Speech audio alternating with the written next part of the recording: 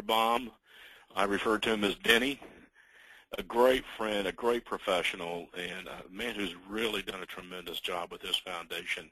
Denny is the president of the Unity Point Health Foundation in Des Moines, Iowa. Denny, thanks for joining us today. Aaron, Charlie, welcome, Eddie. It's my pleasure.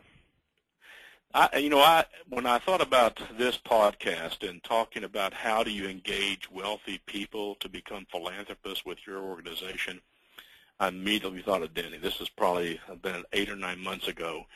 And Denny, first of all, I want to just say how much I respect your work and your insight as a leader. And Denny has done a tremendous job with his organization. And Denny, what I'd like to do is ask you a couple questions and kind of get your immediate response. How do you go about engaging wealthy individuals to be philanthropists with your organization? What's your process?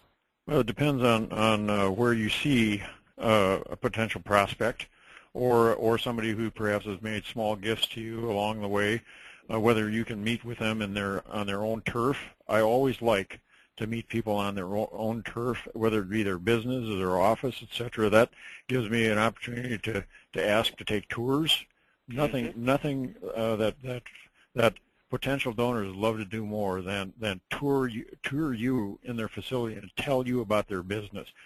If it's not at that venue, whether it be at an event or let's say they come to the hospital for lunch with the CEO, we take them on tours and try to engage them in what we're doing, especially if we know they've had some interaction with us in some way.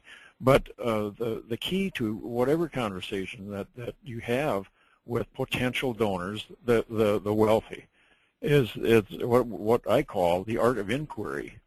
Mm-hmm. The conversation is about them. It's about drawing them out, finding out about their family, finding out about what their passions are. Not necessarily their passions about our hospitals, but it may come out that way. But the key is to begin a relationship.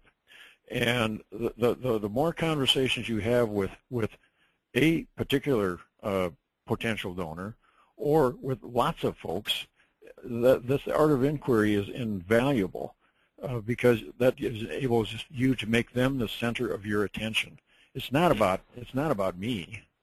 They frankly, they might be interested in hearing a little bit about me, but they want to let me know, and I want to let them know how interested I am in them. And the more people that you can talk to, and use that art of inquiry technique.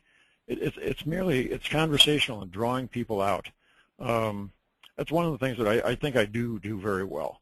I have a wide network of people, and that I try to keep in contact with, and it is a constant to keep them as being the focus of my attention. You know, Denny, you've mastered that. I don't know anybody better at that. You know, how do you, let's say you give someone a tour or you're having a conversation with them, what are the things you're looking for? What do you hope to hear? Well, maybe what I want to hear, obviously, or would you wait to pick up things, whether it be about their children, their parents, their siblings, etc. Something that most people that you deal with know somebody who's had cancer. And in fact, my family has been touched by cancer, sadly, twice, and so it's something that then I can relate to them, and we have a connection. And of course, we have John Stoddard Cancer Center here at Unity Point Health, and they might be interested in hearing more about that, particularly if they're from this area. They have heard about Stoddard Cancer Center because we're very well known. And that might lead into a discussion about what their family background is, where they were treated, how they were treated, if they were treated with us. That's obviously a very positive thing. But you look for telltale signs of whether or not they were involved with you, or whether they were involved with some healthcare specialty, whether it be cardiac, whether it be uh, stroke, whether it be any malady that they would have. You look for a connection.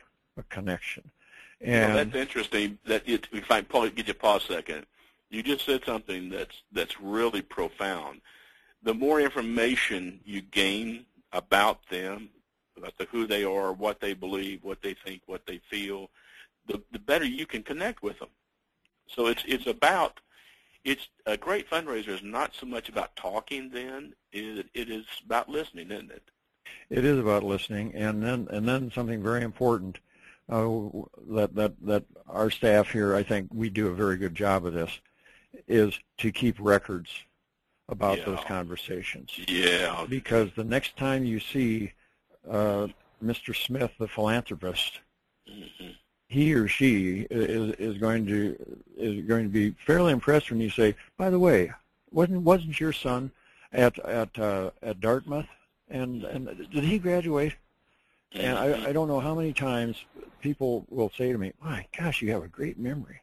Mm-hmm. Well, it's because I document things. I want to remember these things, but I'm not smart enough to keep all those things in my head, and most people aren't. So we try to document those important conversations.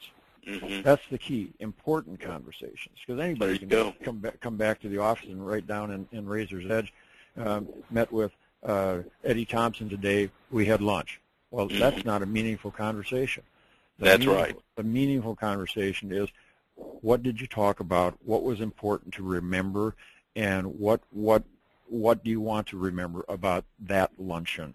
So the next time you engage with the person, you have a connection. And incredible point. Incredible. Let me ask you two quick questions. We're holding you longer than I promised we would do, but I find this interesting. When you give a tour on your campus, can you kind of just give us a quick agenda? Where do you meet them?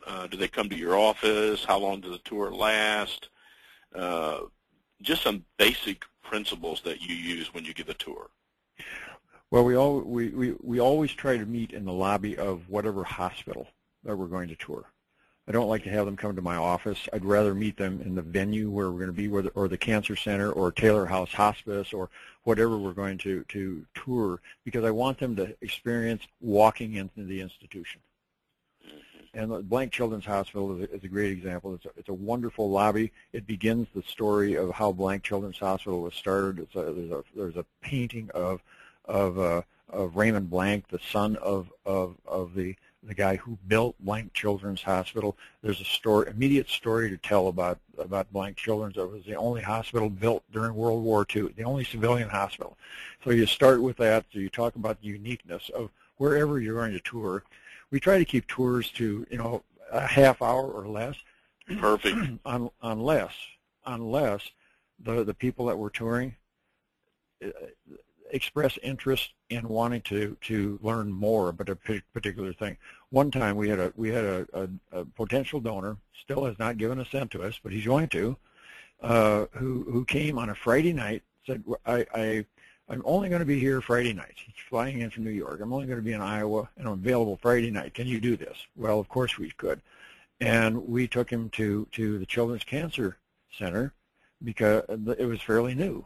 And it just happens that his significant other who was with him worked for a summer child cancer camp in New York. Wow. And that was just a coincidence. But as we were touring the hospital, we took him to the newest place, and all of a sudden we were there alone 45 minutes. And so, but we try to plan 30 minutes or less. People are busy, they don't want to, but we always are flexible.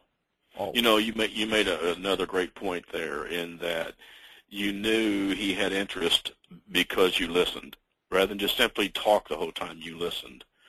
Let me ask you one other last question, mm-hmm. And I think, Denny, you have mastered this. And once a person becomes interested, how do you steward them? Do you see them once a year? Do you send them letters constantly? How do you steward a donor? Well, each donor has a different method of how they like to be stewarded. We have a 91-year-old couple out in California. They like to get emails, updates about Blank Children's Hospital, and we visit with them once a year. And at year end, I always call and thank them for their gift. Always. Mm-hmm. Others who are in town here, I try if they are on my A list, which is about 25 to 50 people, depending any time. I try to see them once a quarter. Mm-hmm. Well, there you go. Coffee, breakfast, lunch, dinner, tour, whatever. Whatever, because it's a connection. Perhaps on the B list, which is maybe another 50 or so, I will send them emails. I will call them maybe once a quarter. Try to have coffee at least twice a year, or maybe lunch or breakfast. I'm a big breakfast eater.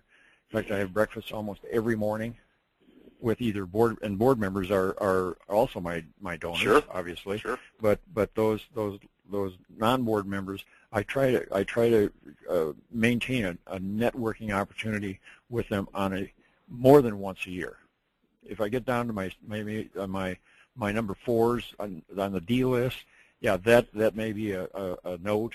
Once a year I see something in the paper about them, I send them a note, or I make a phone call. But I try, and my top 100 I try to see at least once a year. Yeah, there you go. Well, I kept you 7 minutes longer than I promised, but it's been really helpful. And Denny, I really respect you. I really respect the work you've done. You really are a great professional. Would you mind doing us a favor? Would you mind giving maybe your telephone number or an Sure. email address in case someone has a question they'd like to follow up with? Do you mind doing Sure. that? Not at all. Okay. I'm available by my cell, and I'm not afraid to give it out, and I want people to use it. It's 515-205-3093, and I do take texts also. Okay. So, Eddie, I really appreciate your kind words about me. The feeling is mutual. We have the utmost respect for you. We've worked with you for now 10 years, and you are the absolute consummate professional. Well, I appreciate it. You have a good day, Denny. And everybody, thank you for joining us for this podcast. Feel free to follow up with Mr. Linderbaum if you have a question. He's a great resource. If he's speaking in your area, be sure you go hear him. Thank you all for participating today. We wish you the very best.